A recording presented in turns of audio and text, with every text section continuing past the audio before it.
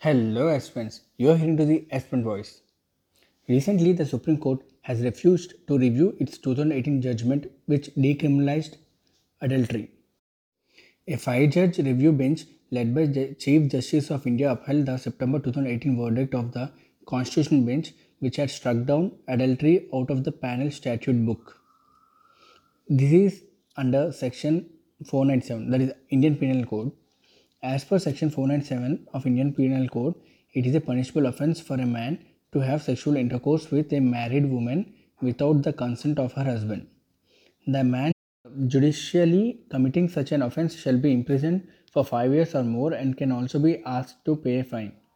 In India, adultery was a ground for divorce under Section 13 of Clause 1 of Hindu Marriage Act 1956.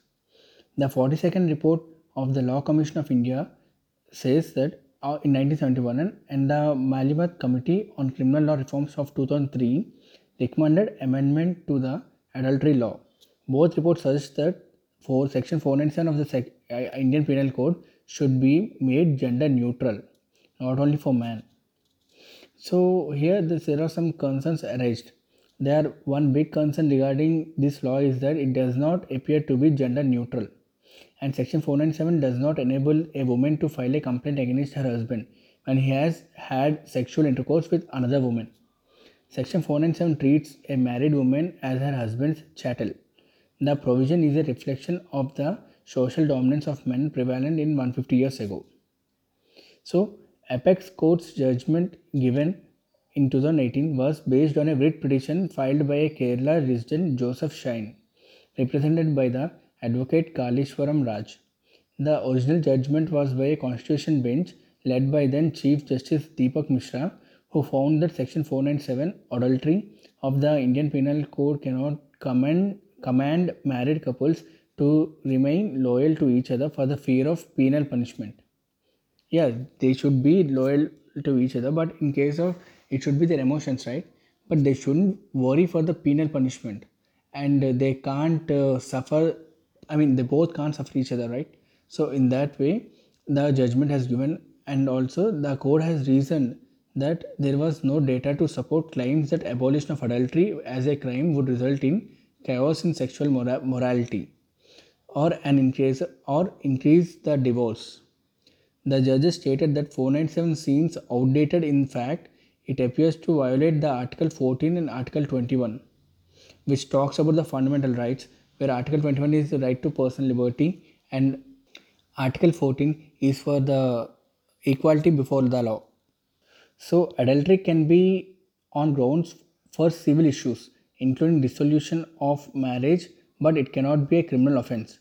The bench had also held that Section 198 of Clause 2 of the Criminal Procedure Code, which gave the cuckolded husband the exclusive right to prosecute his wife's lover, was manifestly Section 198 of Clause 2.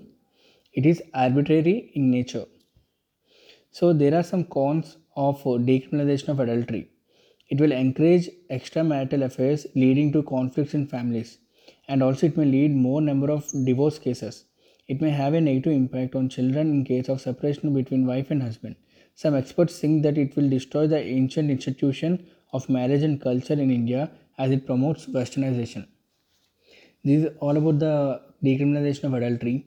My personal opinion is decriminalizing is good, but we don't know because India traditionally bounded to have one, I mean, single marriage like thing, and also the husband and wife are really expected to be loyal to each other.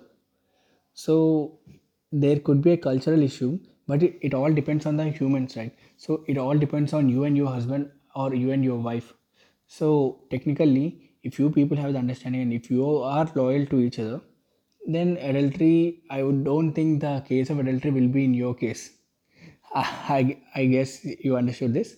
So this is all about the decriminalization of adultery. If you do like this episode, please share it to your friends and also follow my show on your respective podcast streaming platforms. And the content and notes will be given in my blog. The link will be given in the description. Please do follow over there so that you will never miss any update. And also please follow my social media handles: Twitter, Facebook, Instagram, and also the Telegram, where I frequently put the updates regarding my blog and my episodes.